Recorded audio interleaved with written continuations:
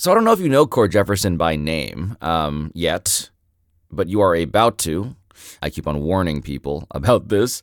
When Cord visited the studio to tape this episode, it was before American Fiction was everywhere. It is now in theaters, by the way. Use your God-given right as an American during the holiday season to go watch a movie by yourself and apologize for nothing.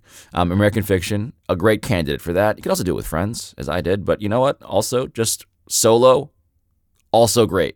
It's been, as prophesied on this show, collecting basically every sort of award nomination, deservedly.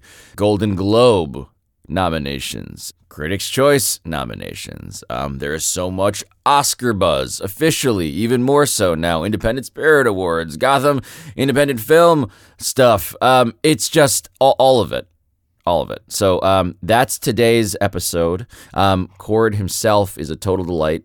So consume this, then consume that. Please enjoy. Welcome to Pablo Torre Finds Out. I am Pablo Torre, and today we're going to find out what this sound is. Man, if I look like Sterling K. Brown with my shirt off, I'd be shirtless right here. I'd be shirtless on this damn podcast. Right after this ad. You're listening to DraftKings Network.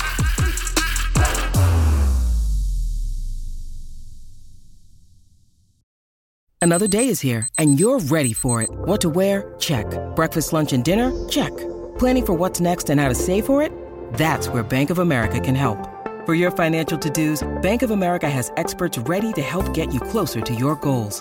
Get started at one of our local financial centers or 24/7 in our mobile banking app. Find a location near you at bankofamerica.com/talktous. What would you like the power to do?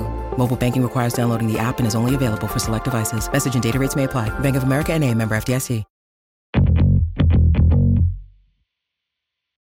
I'm coming off of having just gone to your screening last night. Yeah.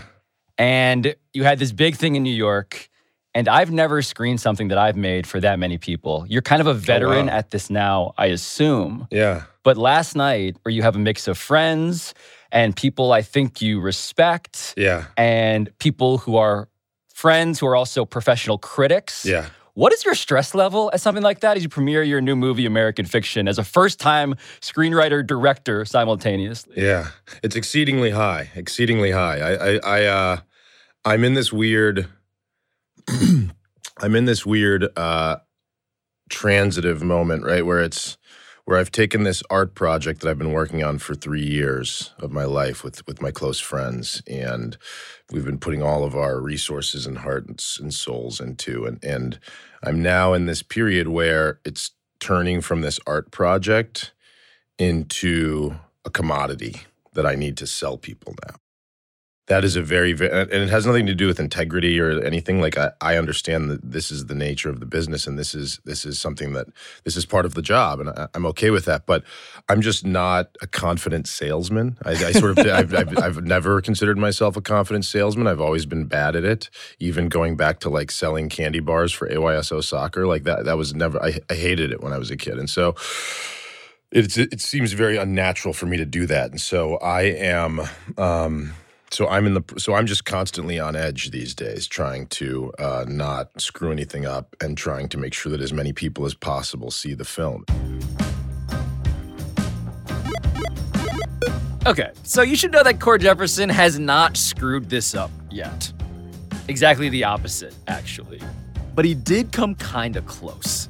Because the first time I ever heard about this film, Cord and I were in the bar of the Bowery Hotel. This was in New York back in, I want to say, June 2021. And Cord told me that this new movie he was writing and directing now had a title. And that title was Yeah, just with an F. Which was both a reference to an actual plot detail in the script, and also, as Cord discovered, a problem. Because no film, not even an Oscar nominee, was ever going to make the first page of search results when someone Googled the words and movie. And so now, the movie is called American Fiction. And if you have not yet heard about American Fiction, which is a comedy, a satire, you will. Very, very soon, I suspect. because in the weeks since that screening I attended, Cord Jefferson has become the stock that pretty much everybody in Hollywood wishes they'd bought. Especially after American Fiction won the Audience Award at multiple super prestigious fancy film festivals. And especially now that it's become a legitimate betting favorite for a Best Picture nomination at the actual Oscars. And so clearly, in this trajectory, in this story, there is a lot of that real the sports of this, that I'd wanted to find out about with Cord. Ego, competitiveness, and trophies, and external validation. People whose taste I respect are telling me they really enjoy the film, and I'm trying to revel in that a little bit, but it's just very hard just because there's a constant thumping in the back of my brain saying like, yeah, but you need to sell this thing. These people might be lying to you. It is just a constant, fear. That's all.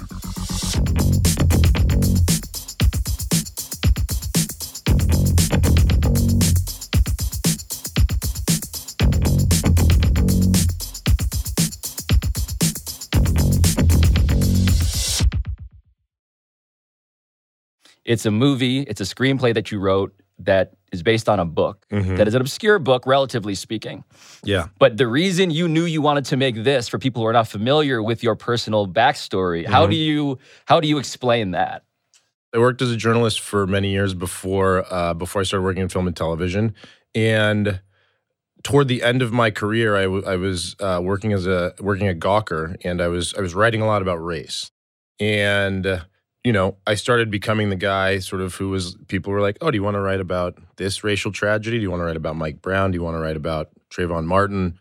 And there, Obama was in office, so there was a lot of racism directed at Obama, and that became sort of my go-to thing. And I got to a point when I was like, this doesn't feel good to me anymore. This is not. I don't like that my job is basically just commenting on like racial tragedy after racial tragedy. Relief pitcher, yeah, like exactly, get Cord out of the bullpen.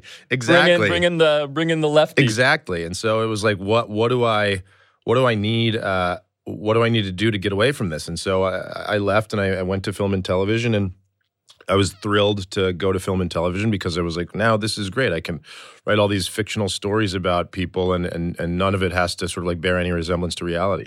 And once I got there, I realized people were like, "Oh, do you want to write about these slaves? Do you want to write a movie about these gang members? Do you want to write a movie about these crack dealers?" And it was like, wait a minute, why we now exist? I'm working in an arena where we can write about anything we want about Black people. We can put them in any situation that we would like. Why is this still the most interesting location for these people on a plantation or in the hood selling drugs? Like, why is this what you find most intriguing about Black life? And so I read this book, Erasure by Percival Everett. Highly recommend picking it up. But it's about that. It's about a Black novelist who is having difficulty selling his latest book, largely because people keep telling him that his work isn't Black enough. Monk, your books are good, but they're not popular. Editors, they want a Black book. They have a Black book. I'm Black, and it's my book. You know what I mean. And people are like, yeah, but it's not the kind of Black that we're looking for. By which they mean, we want stories of tragedy in the inner city or slavery, or sort of like people burning crosses on families' lawns, that kind of thing. Where's our representation? Would you give us the pleasure of reading an excerpt? Yo, Sharonda, girl, you be pregnant again? If I is, Ray Ray's gonna be a real father this time around. Thank you. He gets mad and writes a sort of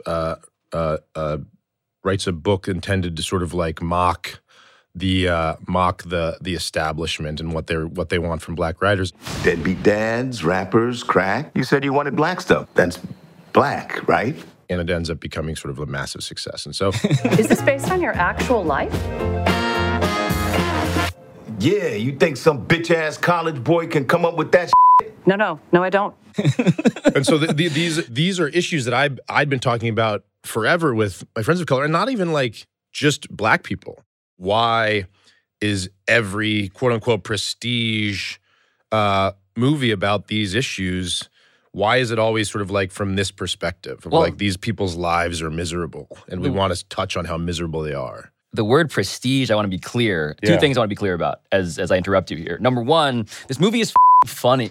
Thank you. Like I'm cackling as I remember the skewering of prestige. That's the second thing I want to hone in on. Is that there's a specific demographic here. People who want to be, I guess in their mind, seriously engaging with important things. Yeah. And in the process of revealing their unseriousness. Yeah, absolutely. And your voice as a dialogue writer is so sharp, man. Thank you. And it makes you laugh. The thing that I set out to do when I made this movie is that I wanted it to be a fun movie. I didn't want this movie to come in and despite the fact that like these are serious issues, right? Race is a serious issue and it sometimes has fatal consequences. That is the reality of the world. But to only talk about these things in sort of like grave tones is a disservice to the human beings that are going through them. I wanted people to leave the theater like smiling and laughing. That to me was one of the exciting things about the screening last night was that, we left the theater and we went to the bar afterward for the party and just everybody was just seemingly having a good time and laughing. I should say that you, Cord Jefferson, are someone that I first met years ago as a journalist. Mm-hmm. And you have completed this trajectory, and it's not complete yet, but you are mid-story arc, near what feels like, it's not a peak yet, but it feels like this has all the trappings of that scene in the movie where like the first-time writer-director has the big screening in New York, this premiere, and my vantage point is as a friend of yours who has his own high-stakes decision, which is to figure out if I like it, and then how do you navigate the post-screening conversation if you don't? Exactly. That's the thing that I always think is the most appropriate thing to say because you don't want to lie to your friends. But the thing that is honestly good to say to anybody is you're like, if you read a book that your friend wrote and you don't like it, you can say, you wrote a book, and that is a massive, massive accomplishment. Like you wrote and published a book, that's huge. And so I've had people come up to me and say, you made a movie. You made a movie. It's so great. And I'm like, that is the oldest trick in the book. I know that. This is what we need to talk about is the handbook that anybody who has friends who makes things. How do I maintain my own integrity creatively while also not alienating them? Exactly. And I think we both have a friend who will go nameless. You might be able to know who it is immediately. Whose go-to line, which I love, is, "Thank you for making this." That is incredible. I've never heard that before, but I think I know what you're talking about. Yeah, it's brilliant. It threads the needle of I am expressing a gratitude. Yeah. You're getting a compliment. Oh, absolutely. I just don't. And so do you care, right? Like this is the question I'm getting at. The thumping in the back of your brain about salesmanship. How much of it is also parsing the compliment because that reflects too on not just the marketability of the thing you made, but also about ego and self-esteem. Yeah. Oh, yeah, absolutely. I mean, I want people whose tastes I respect and people I love to like the movie. I do. There is a real part of me that wants that. That being said, I need to come to terms with the fact that not everybody is going to like the movie. This is especially, the movie that I made is, it's not like supposed to please everybody. There are. I knew going into it that there were going to be people who did not like the film, and that's who saw themselves in it in the wrong way. Yeah. Can I ask what you were in for? Was it murder? Yeah, you said that, not me. They're offering $4 million for the movie rights. Yes. Perhaps they felt too uncomfortable to actually enjoy it, and so I know that that's happening. That being said. There are people, that's why last night's screening, despite the fact that it was full of my friends, I was extra sensitive, despite the fact that the theater's full of people who love me, because it's like, It's like Wesley Morris was there, right? And like I love Wesley Morris's criticism. I think he's an amazing Pulitzer Prize-winning film critic whose work that I love and whose taste I really respect. And so, he's sitting there and I'm nervous. John Caramonica, who's another like amazing critic. Dude, I was thinking of you explicitly at the party afterwards because Wesley and John, I barged in on a conversation they were having about the movie. Oh, really? And I was like, oh, like this is like wiretapping the inside of the New York Times. Exactly. It's the New York Times podcast happening right in front of you. Those people are friends of mine and people in the media are friends of mine. And so I'm very happy that they're seeing it. But at the same time, these are people who I've come to really, really respect their professional opinions about art. And so I find it very difficult to maintain my composure and sort of like not feel sensitive to their opinions in that kind of environment. I went and saw a screening of Licorice Pizza before it opened, and P.T. Anderson gave this mini speech before the start of the film, and he said one of the last things he said, he goes, the movie's great, you're gonna love it, thank you for being here, and he walked away. And I remember thinking like, man, I wish I had the confidence to stand in front of an audience of people and say this movie is great. I really do. No, there's an athletic confidence there. Yeah. Truly, it's an unrelatably athletic superstar athlete just being like, watch this go in. Yeah, exactly. I should say for anybody listening, because they don't know what I told you last night, which is that I am someone who thinks this is a special film. Thank you. Truly, and we can zoom through me filleting you in that way, but legitimately, like it's the ultimate compliment that I felt because you, again, former journalist who goes and does a thing that is in many ways what every journalist daydreams about. I was looking through just some of the reviews of the film already, and it was a quote about you that Variety said that I just want to say to embarrass you. You're now one of the most closely watched screenwriting talents, which is one of those things that is also like, okay, that's a loaded description. Yeah. Like, is this guy going to choke? Yeah, exactly. Closely watched. Because see if he's going to blow it. Right. But I want to establish that the stakes are high, not just because you made something that I think it's going to be a thing. People are going to really resonate with it. But also because your arc, your success in screenwriting has been significant. It's been prolific by any standard early on, man. And I want to point out that the ultimate compliment to me that I felt, myself feeling, to be perfectly blunt with you, and felt it sort of emanating through the air, was that level of, holy shit, Cord did it. And the back of my head is the thumping envy of like, oh man, jealousy of just like, he's doing it. He's doing the thing that we all, as journalists, daydream about. We all want to make a movie. We all want to be this guy. No, yeah, I know. I appreciate your vulnerability here. This is great. No, but it's at the same time, like, immense just pride as your friend, and also like, wow, I wish I could know what that feels like. You can. I mean, this is the thing. This is the thing that I've realized is that making. So I've worked in TV for about 9 years before I made this movie. And I've sold numerous TV shows. I've developed numerous TV shows at places, and I've never been able to get anything on the air. It has been a constant uphill battle and constant rejection, so much so that when I went in and when the company produced this film, it's called T Street, and T Street, when I was meeting with production companies, I met with them and they greenlit the film in the room. They said, we're going to make this movie. Wow.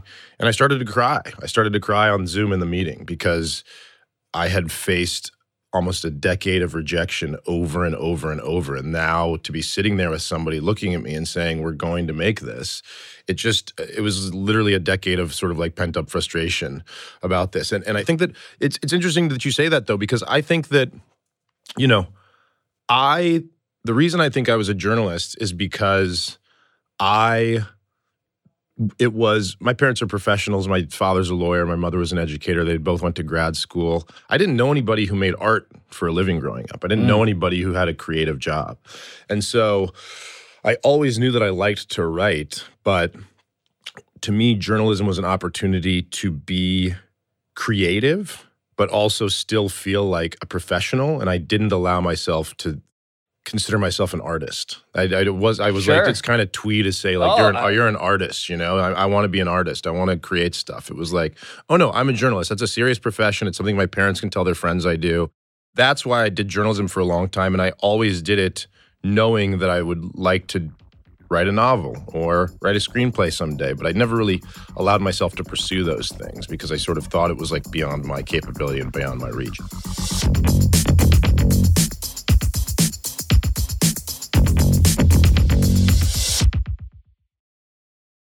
Without the ones like you, who work tirelessly to keep things running, everything would suddenly stop. Hospitals, factories, schools, and power plants, they all depend on you. No matter the weather, emergency, or time of day, you're the ones who get it done. At Grainger, we're here for you with professional-grade industrial supplies.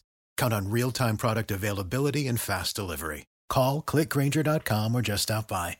Grainger, for the ones who get it done. I want to point out that, you know, in what you do, and when I reference the arc, the part of the movie of your life that you're in right now, you have just had objective measures of success. And so I want to just be, again, in the therapy couch way, if you're comfortable with it, just talk about what it means to be competitive and how awards validate your ego and desires, because there's, man, I would be lying if I said that when you have a child's vision of what it means to be successful, you're literally talking about, I want to win an Emmy, I want to win an Oscar, I want to win an NBA championship, right? It's like this child's idea of sports and art being somehow the same thing. And you're a guy who has won 2 Emmys in the same year, right? No, I won 2 Writers Guild Awards in the same year, but I didn't win 2 Emmys. I won 1 Emmy. And the Emmy goes to Damon Lindelof, Cord Jefferson, Watchmen.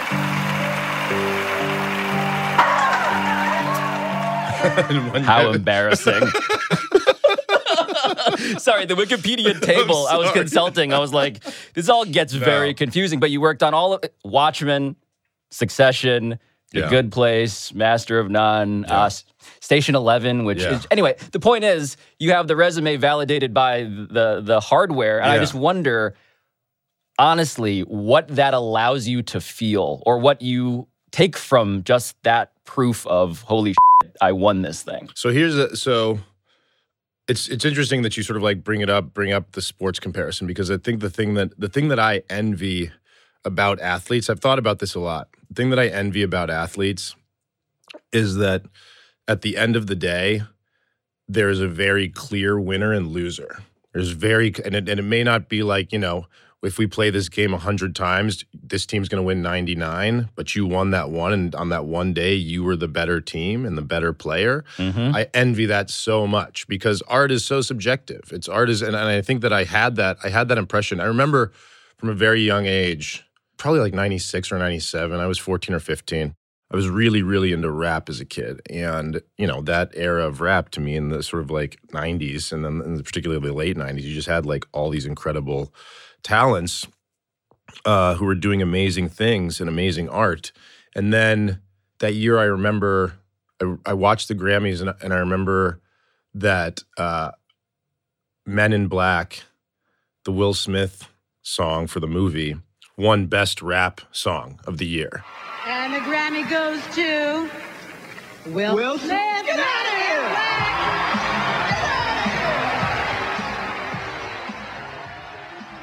And I remember thinking, like, what? Men in Black is the best rap song of 1997?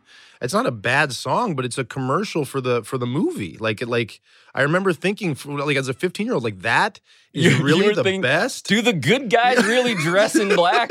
Do I have to remember that? Exactly. Like, what is going on? Like, you have Tupac and Notorious B.I.G. and Jay-Z, like, all really at the top of their powers, and Men in Black is the best rap song. And so I sort of had this inclination that I was like, oh, this doesn't seem like an accurate assessment of the quality of something. It doesn't feel that way. And so you grew cynical early about what this is supposed to signal. Yeah. But then here's the thing. as much as you tell yourself that, as much as I'm like, I try to sort of maintain my composure and say like, okay, you don't need external validation. I talk about this in therapy all the time. Yep. That being said, though, you know, when you're sitting in the audience in your tuxedo, you want to win. You want to win. No doubt. I'm not going, you're sitting there and you're going, I want to win this thing. And despite the fact that you might you want to be a sort of like bigger person and say like, okay, it doesn't matter who wins, none of this matters. You want to win, you do. And so, and I will say that the practical reality of winning also is that, my movie is full of black actors. The lead being Jeffrey Wright, who, in my opinion, is one of our greatest living actors and sort of like a national treasure. And Jeffrey Wright's never been nominated for an Oscar, never. And he's kind of universally known as being like an amazing actor, but he's rarely sort of like the lead in a film. He's like in a bunch of huge movies, like Commissioner Gordon and Batman. He's got these huge parts. Yeah, in Westworld. Yeah, exactly. For whatever reason, like people have overlooked him when it comes to his talents and awards. And I think that awards do affect people's visibility. And it does, and beyond that, it affects people's paychecks. Like if you win an Oscar, your price goes up, and in a very real way. And so there's this obvious cognitive dissonance in like the thing Oscar's so white, right? Which is that we know, and we have known for a very long time, that obviously they're doing a bunch of stuff to try to rectify this at this point, but in years past, that black actors and black art has been underappreciated by these like governing bodies, like by sort of in film and television awards. Yeah, in film and television awards, right? And so on the one hand, you might want to say, but who cares then? Like, why do you even care about being nominated for an Oscar? Like, if everybody understands that this governing body is not supporting your work, why do you still?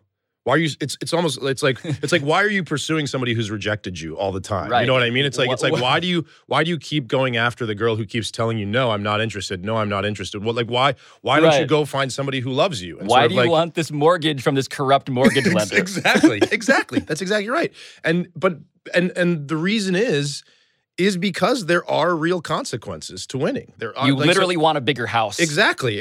You literally want to send your kids to school, like a private school in LA, which is not cheap. You want to build generational wealth the way that you're watching, all these other people around you build generational wealth. Like there's all these real concerns that go hand in hand with winning awards. And so that's why it's both equal parts real and not real. And so at the end of the day, you want to say like awards don't matter, but there are some very real concerns when it comes to awards. But when it comes to the neurology of winning and wanting so badly to win, when you're in therapy, because I'm curious if what you're working on is a deactivation of the lizard brain such that you don't want to feel the high, the dizzying high upon winning. Yeah. Because that's sort of the problem you have now. Yeah. Well, is that you're actually winning so often that you have to reckon with, is this actually a feeling that I should indulge? Because I watch your movie and I'm like, dude's going to be wearing tuxes at another thing pretty soon. Seriously. And which is amazing. And I want that for you. And I also, when I watch that award ceremony, I want to think about this conversation and wonder if you're trying to burn off the neural net. I haven't been reading the reviews. I haven't read the reviews for the film. People send me the headlines and people tell me this one was good. And I'll look at the headlines, but I can't bring myself to read them because it's too stressful for me.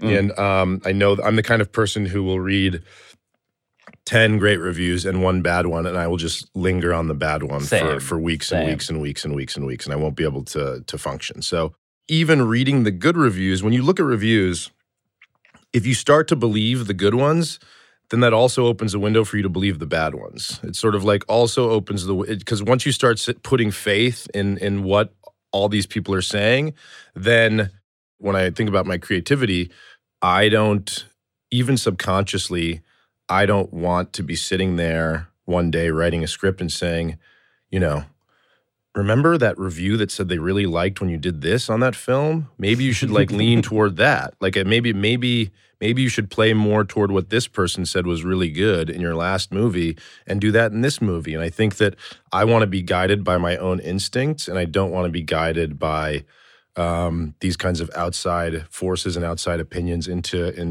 doing what I'm doing. But so yeah, I think that all of that stuff is designed. All of those practices are designed so that I can do what you're talking about. That is preparing myself for the possibility of being in an audience and like looking up at a stage and them not calling my name and calling somebody else's name and like not wincing. Like that's the most. That to me is the most nightmarish I can't wait. idea. Is just like hearing somebody else's name and then you gotta like still smile and applaud. Yeah, there is no better. It's brutal. There's no better, or I should say, worse acting from great actors than when they are clapping after just losing. Exactly. Nothing is less persuasive. Yeah, and it's I think that it is impossible to not want to win when you're in that situation. Clearly, I have this competitive instinct in me, but that being said, I really try to avoid letting that shape anything that I do because I don't know, it really, like I was just at TIFF. We premiered the film at TIFF in Toronto. And I saw so many great films, and I was like, man, I love this. I love this actor. I love this director. This is really great work. And, the idea that I should then, like the idea that I could walk away and like make a hierarchy of the movies and of the art and saying like, well, this was the better art, or this was the worst thing. It's like they're all so varied and different and trying to put statistical analysis like you would in sports. Exactly. It's impossible. It's impossible. And I think that I really, really love, I just really, really love, I love what I do. And I think that to me is, I try to focus on like that being the victory, that being sort of like process. Winning. Yeah, it's just like, was I able, because that's the thing that I can control. I can't control anything else. What I can control is working to make something to the best of my ability and then putting it out in the world. That's what I can do at the end of the day. I can't do, so I think that there is something satisfying in that, because unlike sports, I'm not like, there's nothing that's going to keep me awake at night being like, here's what I should have done to win an Emmy. Here's what I could have done. It's not, because I have no idea what you have no idea what you could have done to win an Emmy. You have no idea what the politics are going to be like that year, or who's going to release a movie that year, who's going to release a TV show that year, if somebody's going to if somebody's going to if all of a sudden Meryl Streep's going to be in a TV show and she's clearly going to like destroy the acting category. Like, what real world event will reshape the conversation, capital T, capital C, towards some piece of art that happens to reflect it coincidentally? Exactly.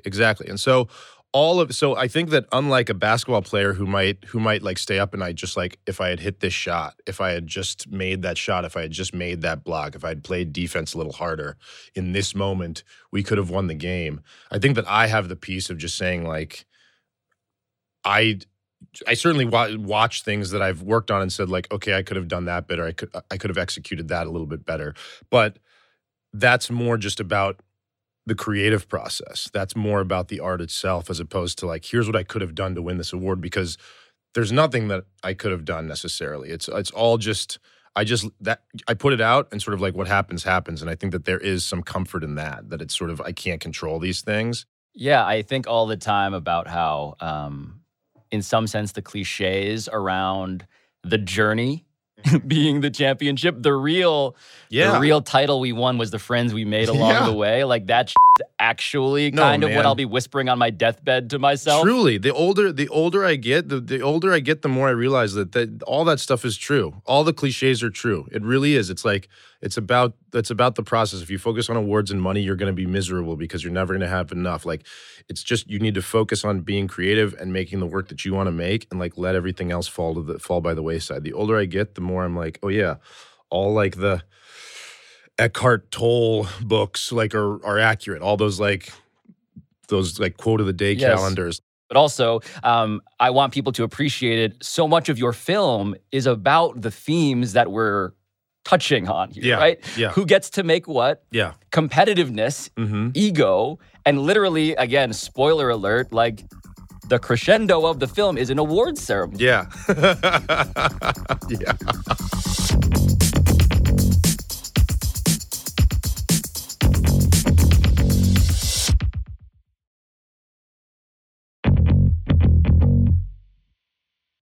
Truly something that I want to parse just a bit about, like, who the...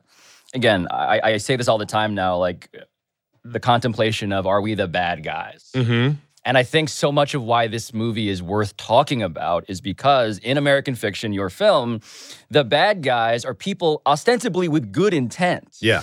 There's already so much buzz because of the movie deal. Michael B. Jordan is circling. We want to put him on the cover in one of those scarves, I guess you would call them, tied around his head. A do-rag? Yeah. Yeah. Who want to be, again, admittedly, on very superficial, box-checky sorts of ways, but think they're the good guys. Absolutely. And their intent is not to drag down, it's to actually, perversely, elevate. Exactly.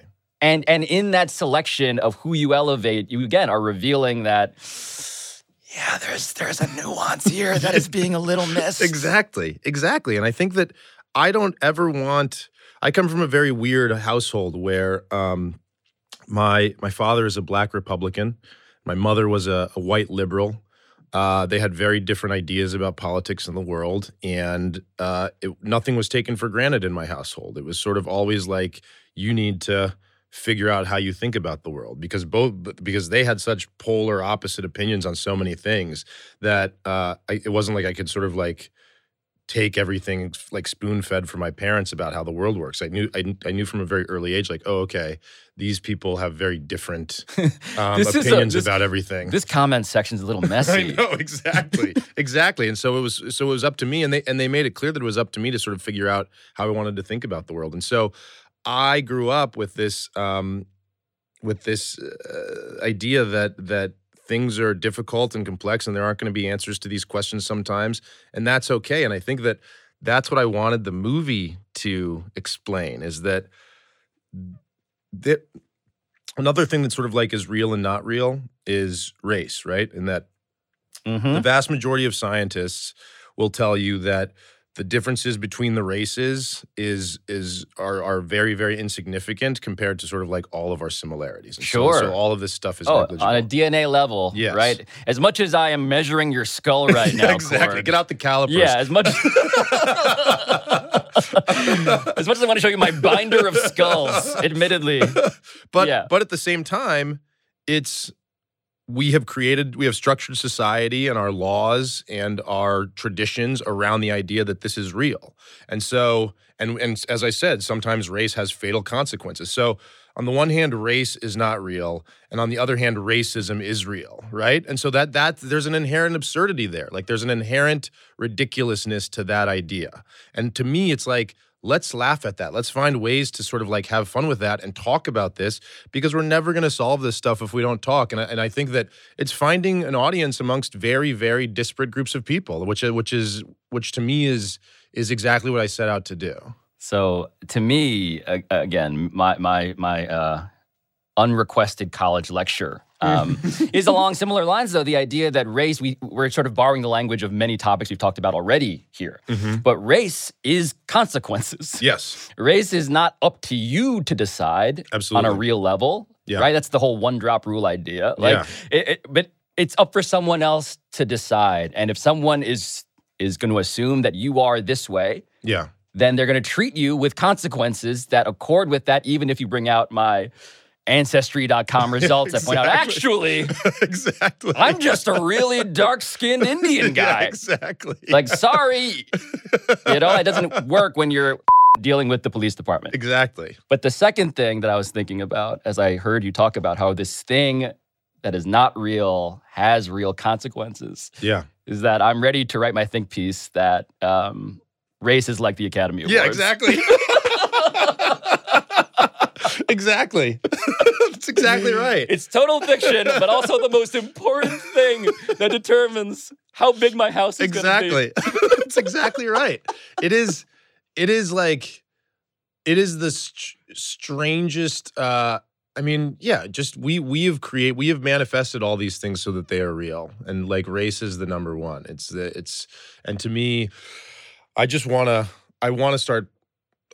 to point out that the ridiculousness in that and then have fun with it. I like a spiritual predecessor for my film was Hollywood Shuffle. I'm not sure if you've ever seen it, but I haven't, but please. It's Robert Townsend, co-written by Robert Townsend and Keenan Ivory Wayans, directed by Robert Townsend and starring Robert Townsend. And he plays a black actor in Hollywood trying to break into the field, and the difficulties that he has with like not playing pimps and gang members and muggers and rapists and sort of like every job that he's going out for, it's these like same things. And they're like, well, could you like walk blacker? We need a blacker walk. And he's like, well, what's a blacker walk? And it's like, the guy's like, and it's there's this amazing, it's full of like little skits here and there. And there's this amazing skit where he's like sitting there waiting to go in and do this audition for this film, and he envisions this black acting school, and the black acting school, it's like all these white teachers that are like, no, you got to walk like this, brother, and it's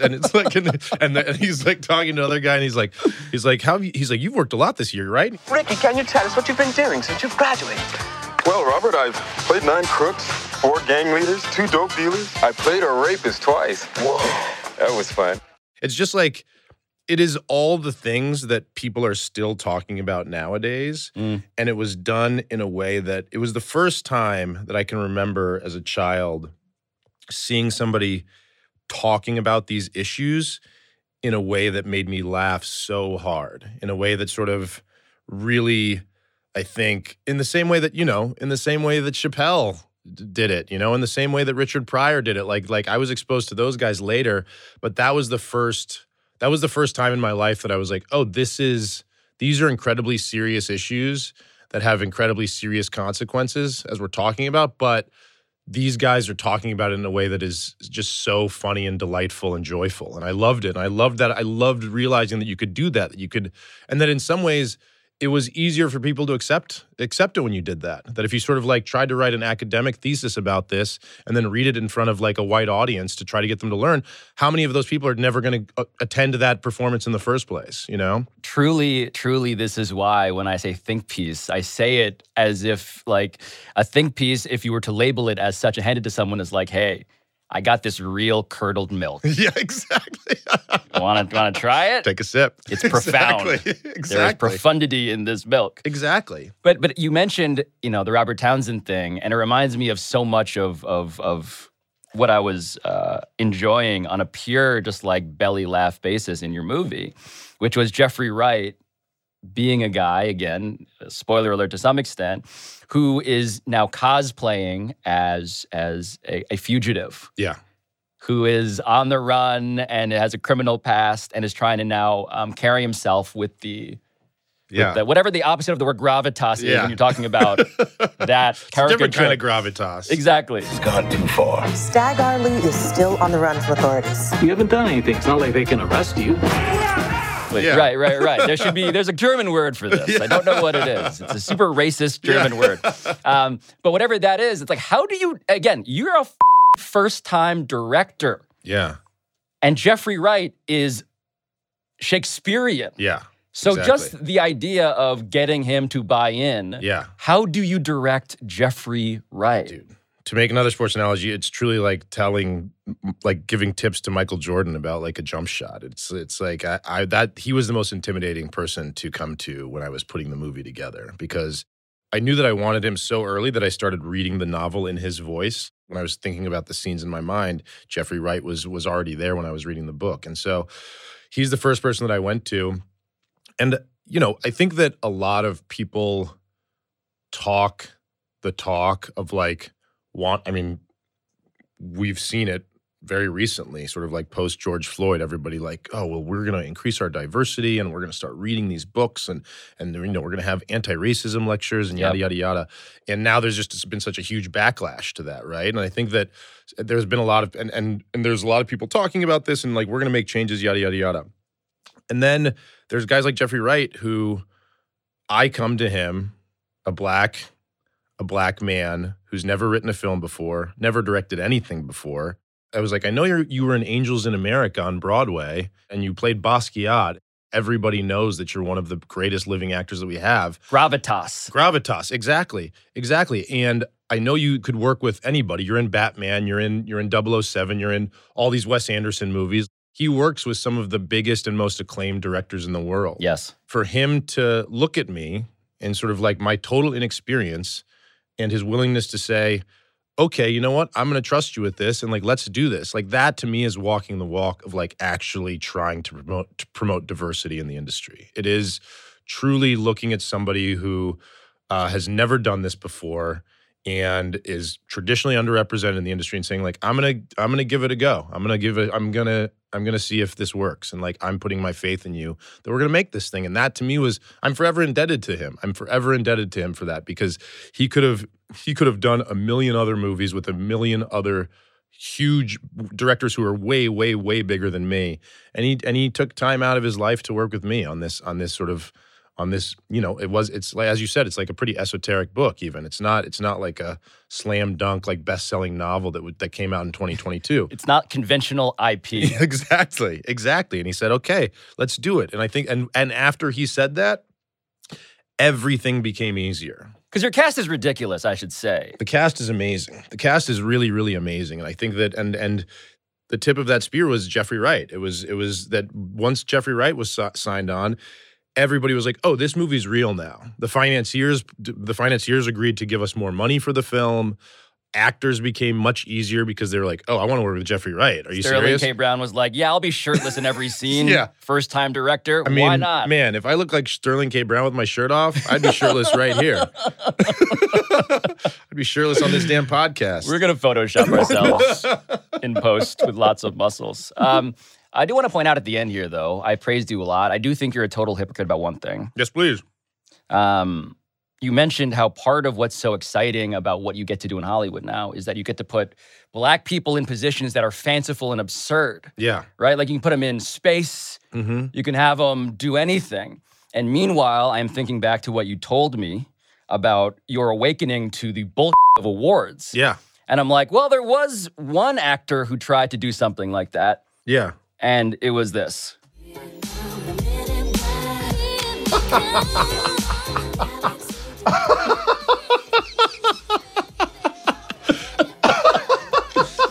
Atone for your hypocrisy. I mean, this is Grammy Award-winning Will Smith, Men in Black, the greatest rap song to come out in 1997. Forget Tupac, forget Biggie, forget Jay-Z, forget Nas, forget Common. That's right. This is the best we had to offer. That's right. I'm not even saying that song's bad. It's just there's no way that was the best rap song that year.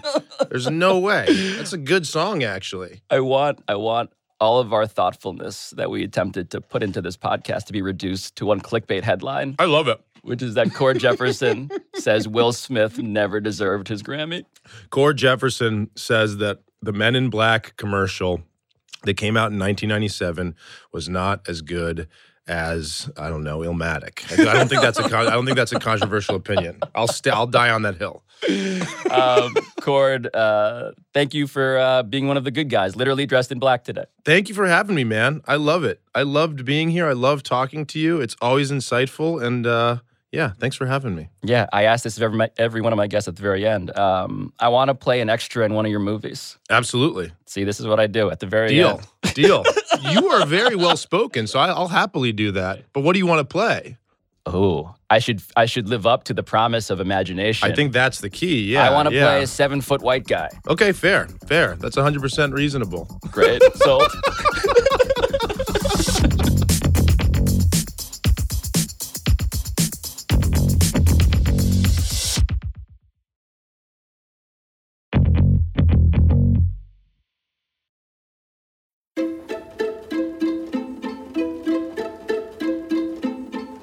So as I ponder what it is that I found out today, I'm reminded that you should just go see American Fiction when it comes out in theaters on December 15th. Take my word for it, but also find out for yourself, as it were. But as for what I found out, I am thinking about a writer named Steven Pressfield, who wrote a book called Turning Pro. This guy, Billy Oppenheimer, posted about it, and I stumbled across an excerpt, and it sent me into this rabbit hole of its own. Steven Pressfield talks about something called a shadow career. And he writes, quote, "When we're terrified of embracing our true calling, we'll pursue a shadow calling instead.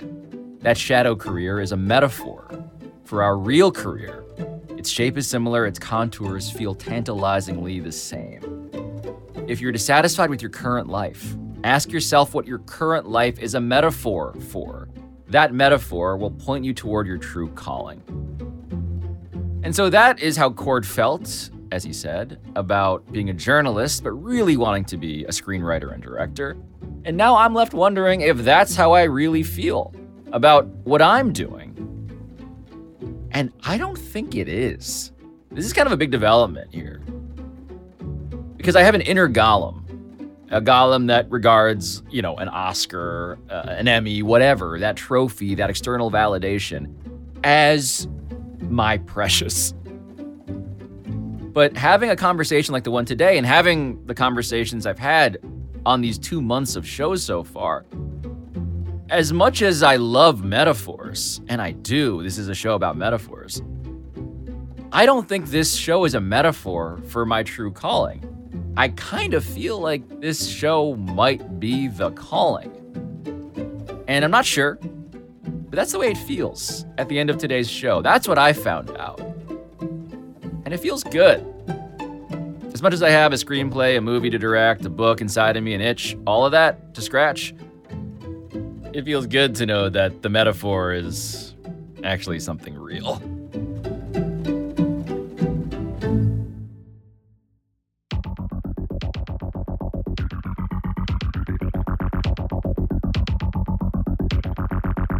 This has been Pablo Torre Finds Out, a Meadowlark Media production. And I'll talk to you next time.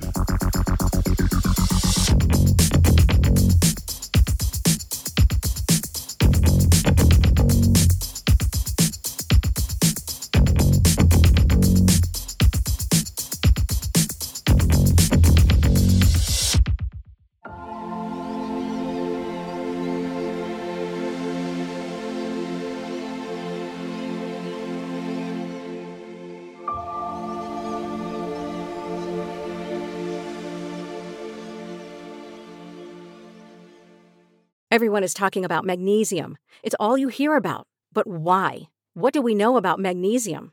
Well, magnesium is the #1 mineral that 75% of Americans are deficient in.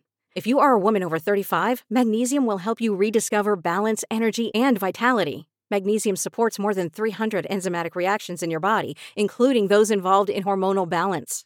From functional medicine doctors to mental well-being and female hormone experts, we all know that magnesium is the one mineral to improve all aspects of well-being and health. But which one? Magnesium Breakthrough from Bioptimizers, the trusted choice recommended by leading experts with 7 best-absorbed forms of magnesium to ensure your body receives the support it needs for overall well-being. Go to bioptimizers.com/balance today and use code BALANCE10 for 10% off. Support your journey to wellness at bioptimizers.com/balance. Magnesium Breakthrough from Bioptimizers, your foundation to optimal health and vitality.